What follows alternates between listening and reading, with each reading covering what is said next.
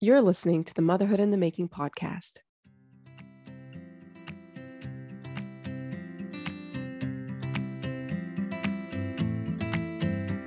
Raising kids is hands down the messiest journey you'll ever take. I'm your host, Liba Lurie. I'm a psychologist, a mom of four, and I'm here to guide you through with your relationships and your sanity intact. Yesterday, my daughter got a hamster. It all happened really fast. I don't even know what my policies are on these pets, but that's for another time. Needless to say, what's done is done. And she has herself a new hamster. Now, I didn't take her. I was off the hook. And my husband tells me that when they went to the pet store, he was just saying how the process of choosing this hamster, she saw this really sweet gray hamster, but the pet store employee informed her that unfortunately, this sweet little hamster has a litter, and so we can't separate her from the babies unless you want her to be biting and scratching you. Plus, it's not our policy. We don't separate the babies from the mom. And I thought, wow, it's so intuitive to some schmendrick pet store employee. I'm picturing some zit-faced 18-year-old. It's so obvious that you don't separate the mother from the baby, that a baby needs its mother. It's ingrained in us biologically, morally, that it's not only is it not nice, but the infants will die. The infants need their mother. And I thought that was so powerful, how it's so obvious that you would easily grab a male hamster out of the cage, but you wouldn't grab the female so quickly. And so this leads me to the conversation of going back to school. We are at the end of a very long summer. Praise the good Lord. You never think it's going to come, but here we are 9 weeks later, and we are getting ready to go back to school. Really, I'm getting ready to just boot my kids out of the door. Hey, bye, love you, bye. I'm sure many of you feel the same way. You just want to get rid of your kids. You love them. You don't want to abandon them, but I need some order. I need some predictability. I need a schedule. I need space for myself. Like a good chunk of time, I need it for myself. I am desperate, some of you might think, for space for myself, for my own thoughts, for my own needs, wishes, wants, and desires. And so we're just counting down the days until we send our kids back. And what inevitably may happen is that when, we get to the night before school and it hits us, we are sending our kids back to school. And not only do our kids start to get a little bit anxious, they have lots of questions. They don't know what to expect. They're transitioning. So are we. And we forget oftentimes that we are separating from our kids as much as our kids are separating from us. It always takes me by surprise how much I miss my kids when they're gone. And it's sad. The feeling of missing my kids is so sad. I don't want to think about it. But as we prepare for the new school year, I think it's important that we start to shift our thinking, using our imaginations to think about the new school year. That our kids are starting a new school year here in Israel. This year, the Jewish holidays fall out through the work week, the school week. So there are very few school days. So there's going to be a lot of starting and stopping, which is so unsettling, on the shoulders of a global pandemic. It's very unsettling.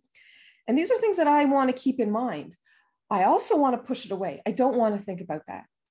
And I'm acknowledging that. I'm acknowledging the impulse to ignore it because it's not comfortable. It's not comfortable for me. Thinking about transitions, separation is not comfortable for me as an individual.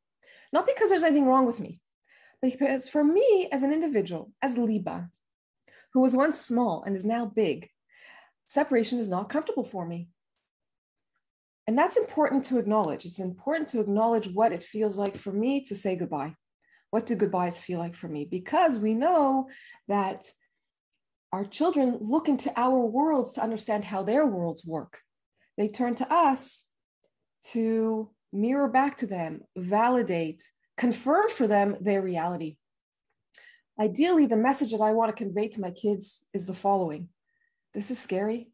It's uncomfortable, but it's also okay. And that we want to make space to hold both. So I want to share a few tips to help you with this transition. And when I say help you, I mean help your kids. Because if you've been with me for a while, or you're just new to my voice, then you know, or you are going to know now, that our children's experience is very much shaped by ours. Our moods, our states of mind, the way that we relate impacts our children directly, because like that, those little hamster pups, they are dependent on us. And they're not just dependent on us for food and safety, but they're dependent on us psychologically to understand and make sense of themselves in this world. And that gives them a sense of safety, which is paramount to the human mind. So a few tips. I like to start to imagine what the day is going to look like so that I can invite my kids into this imagining. So I'm going to think about now with you.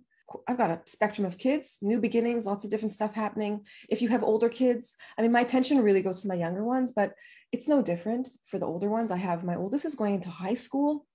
That's a pretty big deal, right?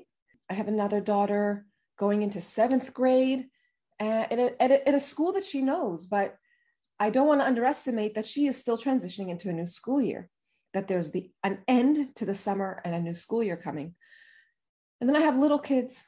One daughter is going into the 4th grade. She's going into a higher division in the school. And then my son is going into 2nd grade. Now, keep in mind, of course, that last year was a bit of a bust and wasn't much of a year.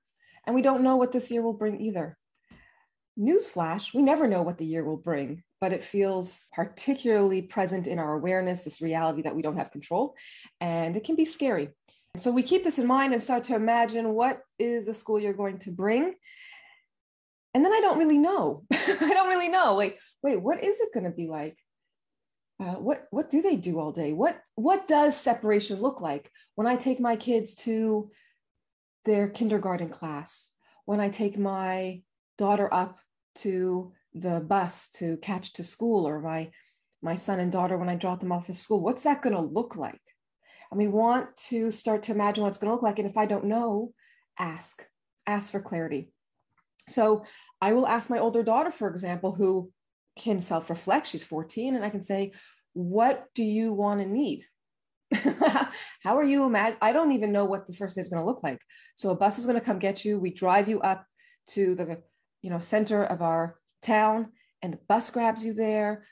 I guess you don't want me to wait with you, right? And she'll be like, no, I don't need you to wait with me. And I'm just going to confirm that. I know she doesn't want, I would have guessed that, right? But we're having this conversation so that our expectations can be clear, not of just one another, but of the day, of what's going to happen. So she, in her own mind, can know and be confirmed that she's going to be driven up and dropped off and left there. And that's not a surprise for her. That's not new for her. And we can talk about it. We can talk about that first day.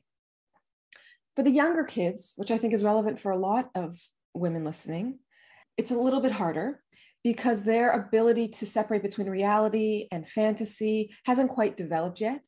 And so we want to give them a really clear idea of what's going to happen and start talking about what's going to happen. If you don't know the answer, which I don't, I call the teacher here in Israel, it's the Ganenet, and I call her, I send her a message, and I ask, what is the routine for the day? Seder Yom. I don't know how to say that in English anymore. What's the schedule for the day? I'd like to know what it is. What does drop-off look like in your preschool? How do you negotiate drop-off? What is your philosophy around drop-off? Because I know what's very uncomfortable for a lot of moms who struggle with the separation is that they are worried about what the Ganenet is thinking or what the preschool teacher is going to do. And so it's a great idea, in my opinion, and I've always found this very soothing, to speak to the teacher and let her know about my kid and say, look, this might be your policy. This is my policy. This is how we say goodbye. Or negotiate it, or ask her for her advice. If you have a trusting relationship with her, You may want to ask her for her advice. But the idea is that we are moving out of our minds, our brains, and our imagination into reality, so that when we are in the moment, we feel comfortable here. We take this opportunity to think about and imagine and role play in our minds what the day is going to look like, so that we can encounter any of the discomfort that's going to come up in the calm, not in the chaos. So that when I get to the door, wherever I am, with whoever I'm with, whatever their age, I feel confident in the separation, that I feel okay. I feel comfortable with the discomfort. It doesn't mean that we don't feel uncomfortable saying goodbye. It's always sad to say goodbye. And maybe it's your kid's first day of being in a kindergarten class or being in a preschool class. This might be your kid's first time. And so it's nerve-wracking for me as a mom. I worry about how it is for them. So we want to start entertaining this experience now so that we can be prepared for the discomfort, not so that we don't feel the discomfort. This discomfort is there. And what's more is that our kids will feel uncomfortable too, and that we'll be able to make space for it. It won't scare us. We won't have to push it away or run or fight. We'll be able to make space and say, yeah, this is uncomfortable. I don't like this part either. But here's what I do know is that as soon as we say goodbye, we'll be able to settle in and get used to the separation. So, first day of school comes. Another tip that I always take to heart is to clear your day. We have this urge to get busy. One, because we haven't had this free time for a very long time, and also because we may be uncomfortable. If I'm busy doing things, then I don't need to feel the discomfort of the first day or this transition, the separation. So I recommend that you clear your schedule as much as possible and make space for yourself. This is a day to just be with yourself again. Maybe you want to make a play date with a friend. I don't know what you want, but this is a time to clear your schedule so that you can get what you want. You have put your wants and your needs aside all summer. And today's a day to really make space for yourself, not only because you deserve it, but also because you may have, stuff may be coming up for you. And this is an opportunity just for you to have literally time and space to be with it. And whatever comes up for you, whether it's in your preparation, in your imaginings, as you think about what's the first week going to look like, or the day itself, making space for what comes up for you, giving yourself permission to just know, I'm not comfortable with this. Turns out I might think to myself, I actually don't like separation. I am able to express this because I have become comfortable with this part of myself.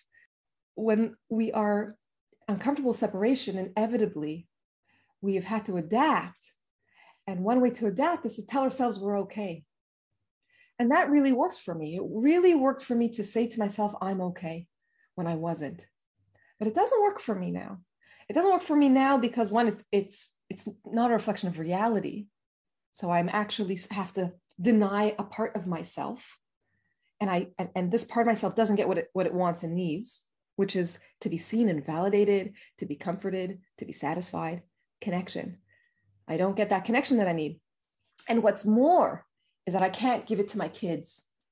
If I'm not comfortable with my own experience around separation, I can't really be there for my kids, not because I'm bad or I'm wrong or I'm not good enough, but because that's the facts of life. That is reality. If I'm distracted by my own big emotions and they are threatening to me, then how much more so my children's experience of separation is going to trigger me. I'm trying not to feel that. I don't want to know how uncomfortable I am. So don't tell me how comfortable you are.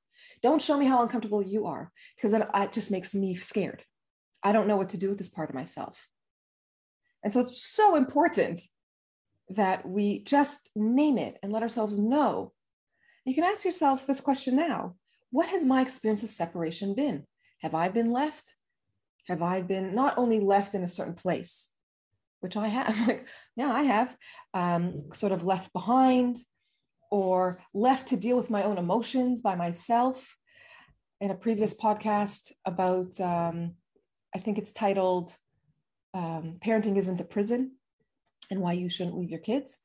I talk about this experience of being left, that a parent can be in the room with their kids and the kid can still feel abandoned. So it's really important to reflect on my own experience of separation, loss, goodbyes, endings, and make space for what comes up for me, because it's normal, it's natural, and it's okay. And it needs to be seen. And turns out that the opportunity as a child to be seen is over. Another ending, another loss, that's over. No one's going to do it for me. I got to do it for myself. If I struggle to do it for myself, well, then it's appropriate to reach out for support, either from a friend, a partner, a professional like myself, where in our work, that is a very big part of the work, is reconnecting with parts of myself that I'm not comfortable seeing. That's how Liba helps me and challenges me and facilitates change and repair and healing, by helping me see these parts of myself, know about them, and be with them, so that I can be there, not only more comfortable in myself, but be there for my kids, like on the first day of school and the second day of school and the third day of school. Very often, parents will say, the first day was fine, the second day was fine, but now it's the third day. Now it's the third day. Now my kid knows what's going to happen, and now they're feeling it. The first day was sort of like a fun outing, and the second day was a redo, and now it's the third day, and they realize, oh, this is it. It's over. That time together as a family is over, and that can be really sad. Endings are sad, and it's a good time to grieve, that we talk about the time that we had together and how fun it was, and talk about what it's like now, and identify, the yearnings and the longings for time together, and offer comfort. I can't wait for the weekend when we get to hang out again. That's going to happen, and every weekend. So just helping our kids understand what's going on, making sense of it for them, making meaning of it, and organizing it in their minds, so that it's just not happening to them, but that it is happening, and they are an active participant, and they have you by their side to support them, letting them know this is what's going to happen, preparing them. Oh yeah, mom told me about this. Mom told me this was going to happen. I know what's happening here, and I can handle this. Yeah, it's uncomfortable, but I know that I can handle this. Mom showed me how, because she handles her feelings so well. So I know that I can handle my own. When it comes to saying goodbye, I remember my son, my fourth child, three girls and a boy. So this is my little prince. And I remember saying goodbye to him the first year that he went to preschool. And I remember saying goodbye to him and really wrestling with this separation, because I could feel his sadness so strongly in myself.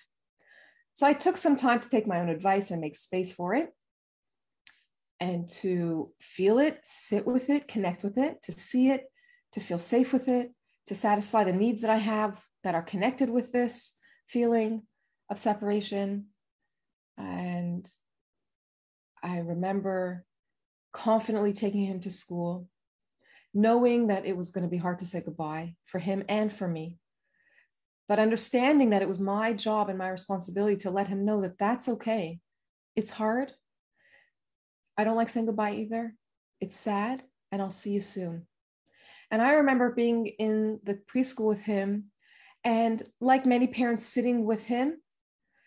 But I would spend the time not just sitting with him, but I would spend the time holding him and comforting him in this moment where he is very strongly feeling the anticipation of loss, which is much harder sometimes than the loss itself. It's like, I've never bungee jumped because, why would I? But my husband has. And I'm like, why would you do that? I was like, I don't know. I was in New Zealand and I'm male. But I think, how did you jump? Like, how did you jump? It's the anticipation of falling that is much scarier than the fall itself. It's like, I say often, I use the analogy with my clients of waxing our upper lip. It's that moment before you pull off the strip, that, that is so uncomfortable. My daughter, when I wax her eyebrows, she winces so strongly, because, it's that moment that is so uncomfortable. And then, you jump, you leap, you say goodbye, and that it's not so bad. It's not as bad as you anticipated, because the anticipation, you're still in your imagination. Anything is possible. You don't feel as much in control.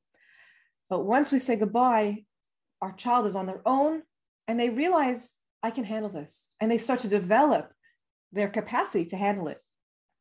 And so when I bring my son to preschool, and I do this now, I do this even as they're older, depending on what their needs are.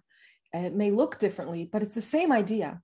I take them, I'm aware of my own, what's coming up for me. I pause, right? I'm in the pause and I am paying attention to what's coming up for me. I have taken time in the calm, not the chaos, to connect with these parts of myself. And literally, I imagine making space in my body for these parts of me. Sometimes it feels very heavy. Sometimes it feels light. Whatever it feels like to me, I'm holding it. And I can then more easily connect with what's happening for my kid in the moment and simply watch them and observe them. And maybe I ask them, and maybe I just use my intuition with younger kids, especially, to give them what they need, to read their body language. And my instinct tells me that maybe they need to be close, maybe they need to be held. Always checking in with myself and making sure that this is about them and not me, that I'm not using them as a comfort, but I'm there to comfort them. And I'm holding them. And I'm saying to myself in my mind, this is going to be okay. We're going to get through this. I'm going to be okay. He's going to be okay. And we're going to jump. And I give him a big hug when the time comes. And I let him know, I'm going to give you a big hug and we're going to say goodbye. And he may or may not be ready.